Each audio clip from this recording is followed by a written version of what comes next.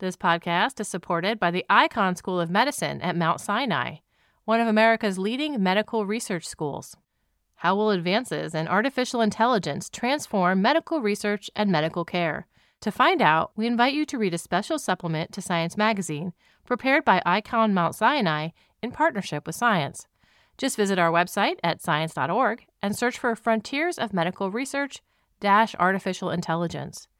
On May 1st and May 2nd, Icahn Mount Sinai and the New York Academy of Sciences will be convening a major symposium in New York City on the new wave of AI in healthcare. For more information and to register, please visit events.nyas.org/AI Health. That's events.nyas.org/AI Health. The Icahn School of Medicine at Mount Sinai. We find a way. You listen to us to hear about new discoveries in science, but did you know we're a part of the American Association for the Advancement of Science? AAAS is a nonprofit publisher and a science society. When you join AAAS, you help support our mission to advance science for the benefit of all. Become a AAAS member at the silver level or above to receive a year's subscription to science and an exclusive gift.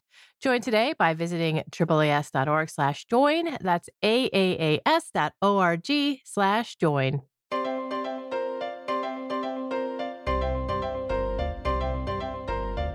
Welcome to the Science Podcast for April 9th, 2021. I'm Sarah Crespi.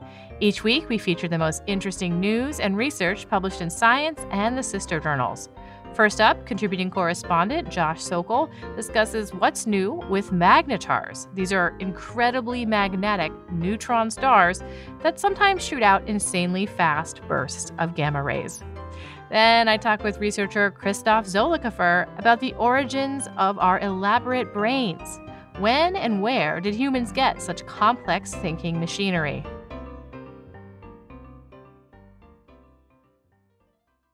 First up this week, we have contributing correspondent Josh Sokol. We're going to talk about magnetars and some exciting things revealed by an observation from a recent flare from a magnetar.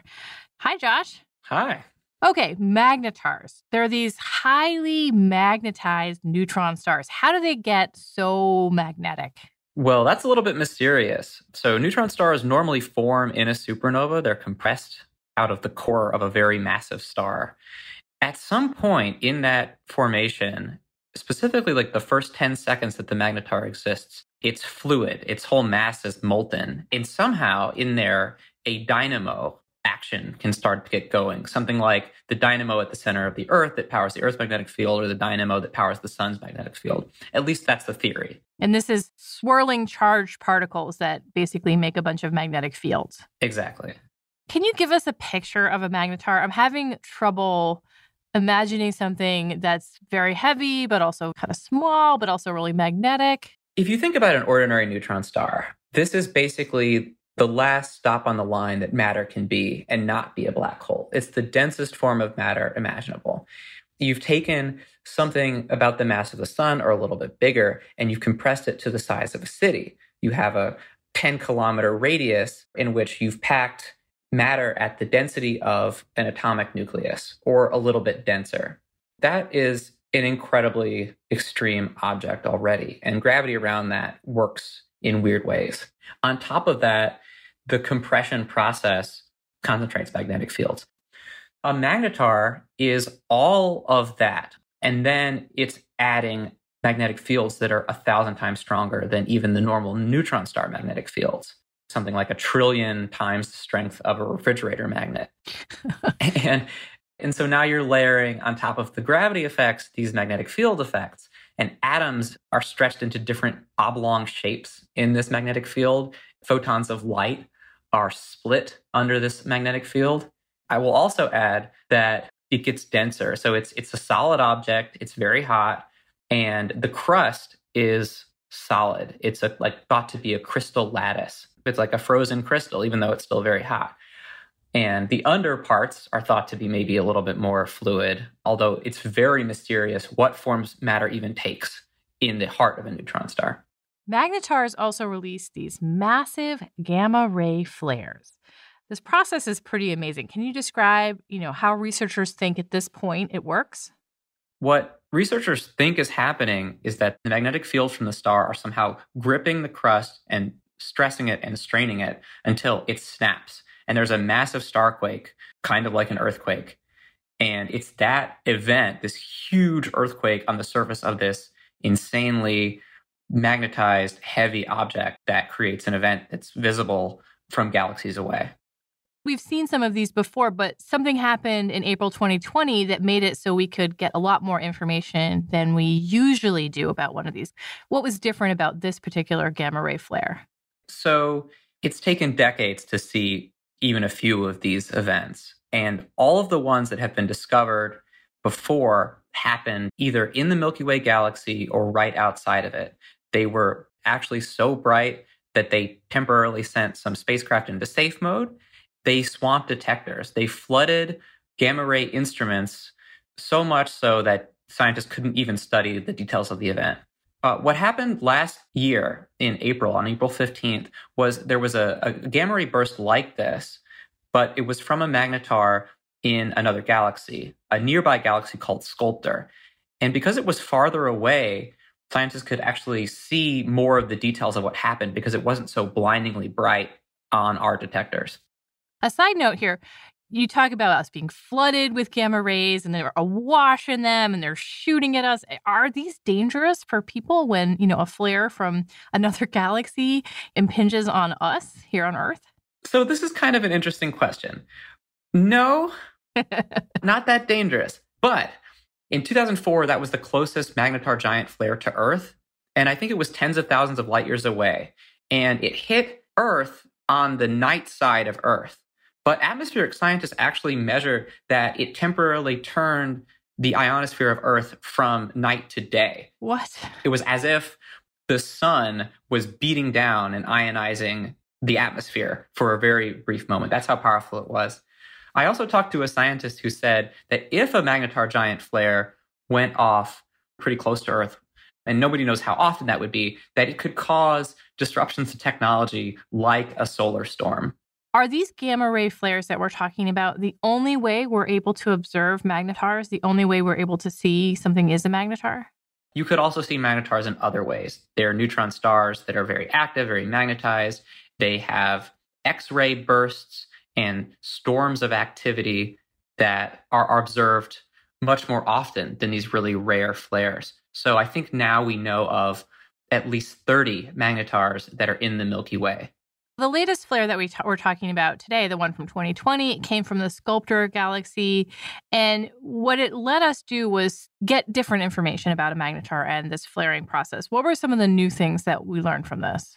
This burst, because it was farther away, it was still very bright, but the initial bright spike only took milliseconds for this big flash of gamma rays to come through the instruments. That revealed a lot about what's actually going on. And specifically, it showed that whatever is producing the brightness, the luminosity we see in this event, is plasma that's moving at near the speed of light. This is going back to when you talked about a starquake and cracking the surface of the magnetar and then plasma comes out at that point? Yeah. So there's a lot of bridging here between a theoretical picture of an object that is so extreme it's hard to simulate, hard to calculate, and then what's actually observed. In this case, we see this flash of gamma rays. And the idea is that there's a starquake. It rips open some of the surface of this highly magnetized, hot, gravitationally supercharged object. Plasma comes out. The magnetic fields are so strong around this object that plasma can only really escape near the poles.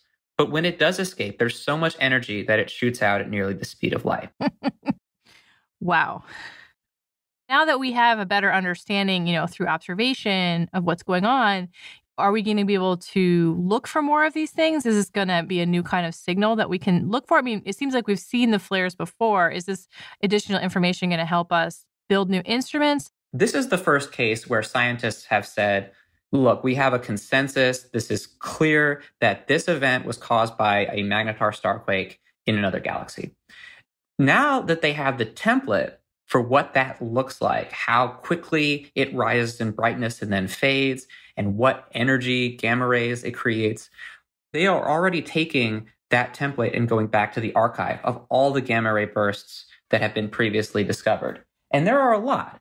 Gamma ray bursts come in every few days.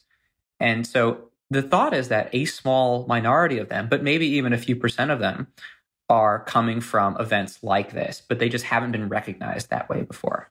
I think we should also mention that last year, a magnetar was linked with these mysterious fast radio bursts. Are gamma ray flares, what we're talking about today, and fast radio bursts related? They might be. The current thinking is that magnetars, with a strong magnetized environment around them, are really good candidates to produce fast radio bursts. And there was another event in April 2020 where a Milky Way magnetar produced a small fast radio burst, which really suggests that the two are linked. Seeing the giant flares from magnetars outside of the galaxy both shows that magnetars are common and shows that magnetars do produce this range of mild events to medium-sized events to very extreme events. So the fact that there are a lot of magnetars out there and that the giant flares suggest that there are a lot of them across the universe that we have the potential to be able to measure and count, that really bolsters the idea that the magnetars out in the universe could be accounting for a lot of the fast radio bursts that have been so mysterious.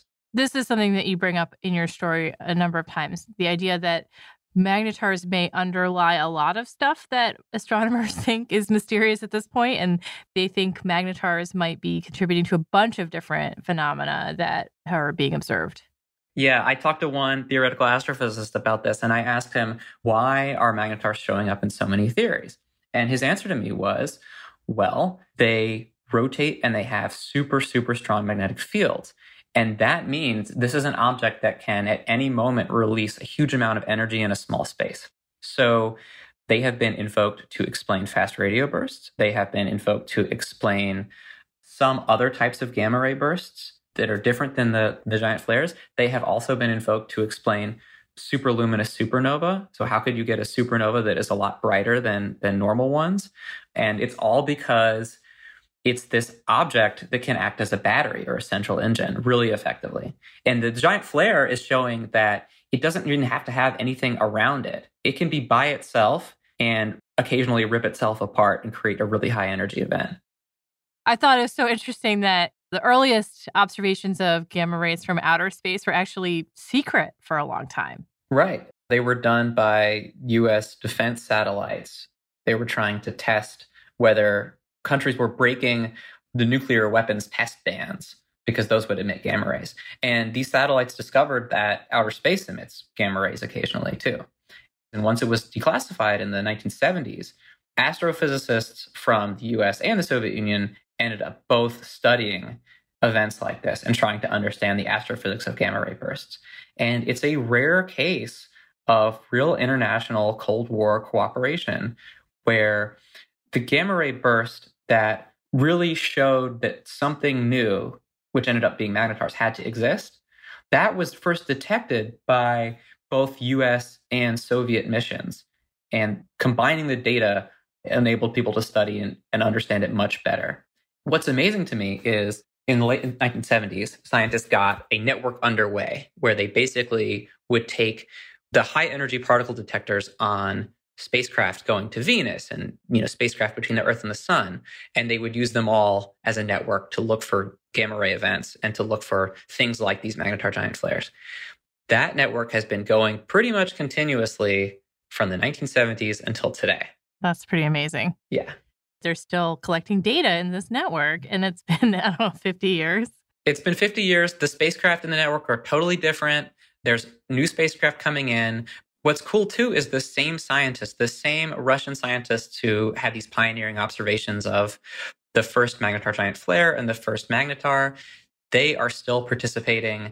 The people who are running this network are still the same, or they're in the same academic lineages. So it's this incredible continuity where this field is not that old, but it has such a rich history already. Right. Thank you so much, Josh. Thank you. Josh Sokol is a contributing correspondent for Science based in North Carolina.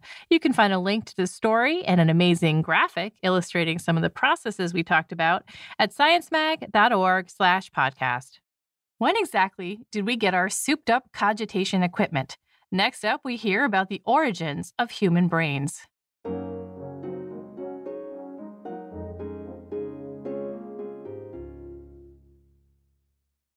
This week's episode is brought to you in part by Science Careers. Change your job, and you might just change the world. For anyone who's looking to get ahead in or just plain get into science, there's no better, more trusted resource than Science Careers. And it's free. On our site, you can search career opportunities across all disciplines and levels, research potential employers, sign up to get job alerts via email, upload your resume or CV to the searchable database, or read career advice articles. There's no shortage of global problems today that science can't solve. Be part of the solution. Visit sciencecareers.org today.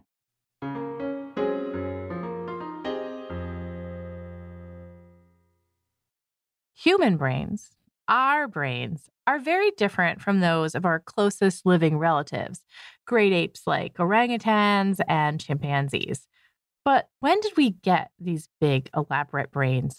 This week in science, Christoph Zollikäfer and colleagues wrote a paper about the timeline for brain elaboration in humans. Hi, Christoph. Hello, good afternoon. What are some of the big differences between our brains and those of other great apes? Probably the first and most conspicuous difference is the sheer volume. So our brains have about 3 times the volume of that of adult great apes. The second thing is that our brains have slightly different structures, and we know from comparisons of ape brains and human brains that those structural shifts that we call brain reorganization in the sense of evolution, that those are responsible for typical human behaviors like social cognition, tool use, tool making, complex cultural achievements, and of course, language. Now, to understand when these differences came, we have to go way back in time and look at our ancestors. But of course, we don't have brains from millions of years ago. Instead, you in this paper used the holes where the brains once were, the brain cases. What can looking inside a fossilized skull tell us about ancient brains? There is, of course, this unfortunate situation that brains themselves don't fossilize, but during the life of those ancient hominins, their brains left imprints on the internal side of their brain cases. Actually, those virtual fillings or real fillings of those fossilized brain cases, these are named endocasts. So those endocasts show us a lot of structural detail about those long gone brains. So you can say this brain was very much different than this brain, saying, oh, well, it has a different shape and a different volume. Yeah, actually, and here this is where the real challenge starts. Those brain convolutions that we all have in our own brains do have a lot of individual variation among living humans, among living great apes. So the point is, if you just have a single hominin fossil, what is just individual expression of those brain convolutions, and what is the general pattern that tells us something about differences at the level of evolution? How can you get around this difficulty of distinguishing what might be individual variation from, person to person or chimp to chimp from important evolutionary differences? The first thing is indeed a lot of variation among humans, among chimpanzees, among gorillas, orangutans. But what's the important point is if you look at the ranges of those variation patterns, there is no overlap between great apes and humans. And that's something crucial for the analysis of fossil endocasts. So think about that as follows. In humans, in living great apes, we do have the real brains and we do have the real endocasts. So we can make the connections between soft and hard tissue. In fossils, we only have the endocast with some marks left by their long-gone brains. This is the way how we get an idea about whether in a given fossil we look at individual features or evolutionarily important features that make the difference. And we did find those. Why did you look at a geographic range of skulls? One point is that you just take what you get. Right. There are not that many hominin fossils that preserve brain cases to the extent that they actually tell you something about evolutionary processes. That's the first thing. The second thing is one of our key questions: how does brain evolution relate to human dispersals? So we know that early Homo left Africa to disperse into the entire old world. And we want to ask, what's the relation between their behaviors that are based on their brains and those dispersals out of Africa? Right. Did they have elaborate, complex, modern human brains when these early Homos first left Africa? And now that's the big surprise. So we have this beautiful sample of 5 well-preserved skulls of early Homo from Manise in today's Georgia, so in Western Asia. And to our big surprise, these have relatively primitive great ape-like brains, like their closest relatives in time in Africa, which means dispersing out of Africa didn't require particularly big or particularly modern organized brains. But there are also the modern-like brain cases found in Africa, which means that the reorganization, the evolution of these more modern-style brains happened there and then dispersed globally? Yeah, so the timeline is as follows. Between about 1.7 and 1.5 million years ago, we see a change happening. We see brain reorganization going on in Africa, in the few fossils that we have from Africa from that time range. And later on, we see exactly the same modern-looking brain morphology in the well-known fossils from Java that we normally call Homo erectus, which means that there must have been a second dispersal from Africa shortly after, let's say, those modern structures have been invented in Africa. And this second dispersal led those early humans into Southeast Asia. So you now have a little bit of when and where these changes took place. And what do you think it says about these brains and human behavior?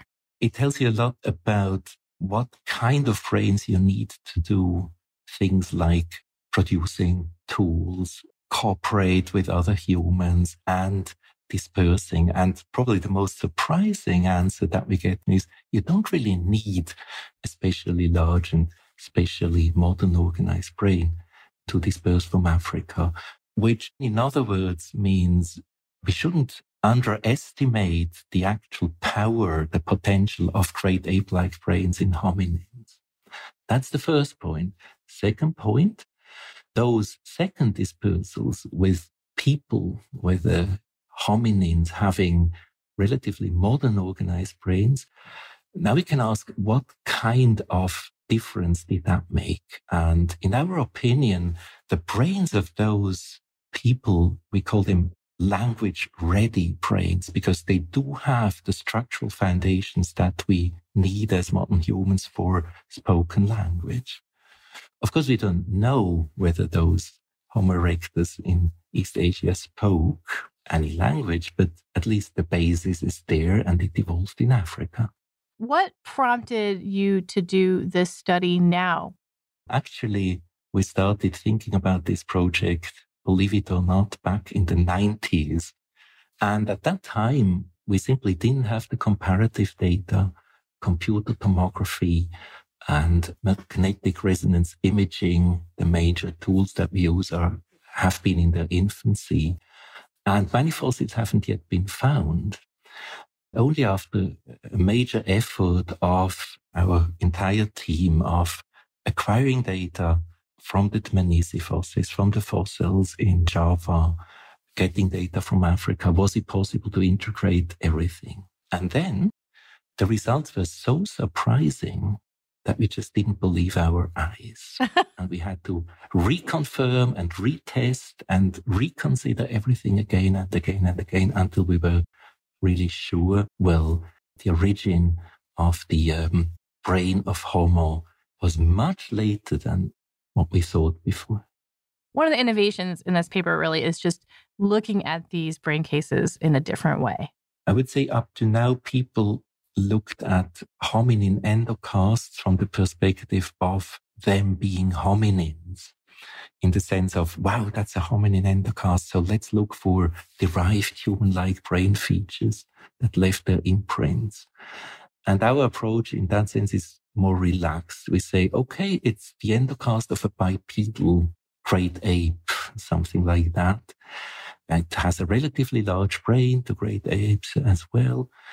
So just let's look for primitive versus derived features that brains might have left in those endocasts. So it's kind of the big perspective, not starting from some assumptions what we should expect.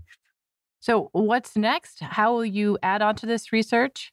One question will be, now we have evidence for 2 out of Africas of early Homo. What can we start to know about that? We don't know that much, but there must be some interesting things going on, having gone on there. So that will be an important question to study. Of course, the second question will be, what kind of implications does that have, for example, for the origins of language? Why did those modern-looking brain structures evolve exactly in that time frame? Was it connected to cultural innovations, or was it kind of a gene-culture coevolution effect? Because we know that around that time, the complexity of stone implements that you find in Africa increased quite a bit. Thank you so much, Christoph. Have a good day. Christoph Zollikäfer is a professor of anthropology at the University of Zurich. You can find a link to the paper we discussed at sciencemag.org/podcast. And that concludes this edition of the Science Podcast. If you have any comments or suggestions for the show, write to us at sciencepodcast@aaas.org. You can listen to the show on the science website at sciencemag.org/podcast. On the site, you'll find links to the research and news discussed in the episode. And of course, you can subscribe anywhere you get your podcast. The show was edited and produced by Sarah Crespi, with production help from Podigy, Megan Cantwell, and Joel Goldberg. Transcripts are by Scribby, and Jeffrey Cook composed the music. On behalf of Science Magazine and its publisher, AAAS, thanks for joining us.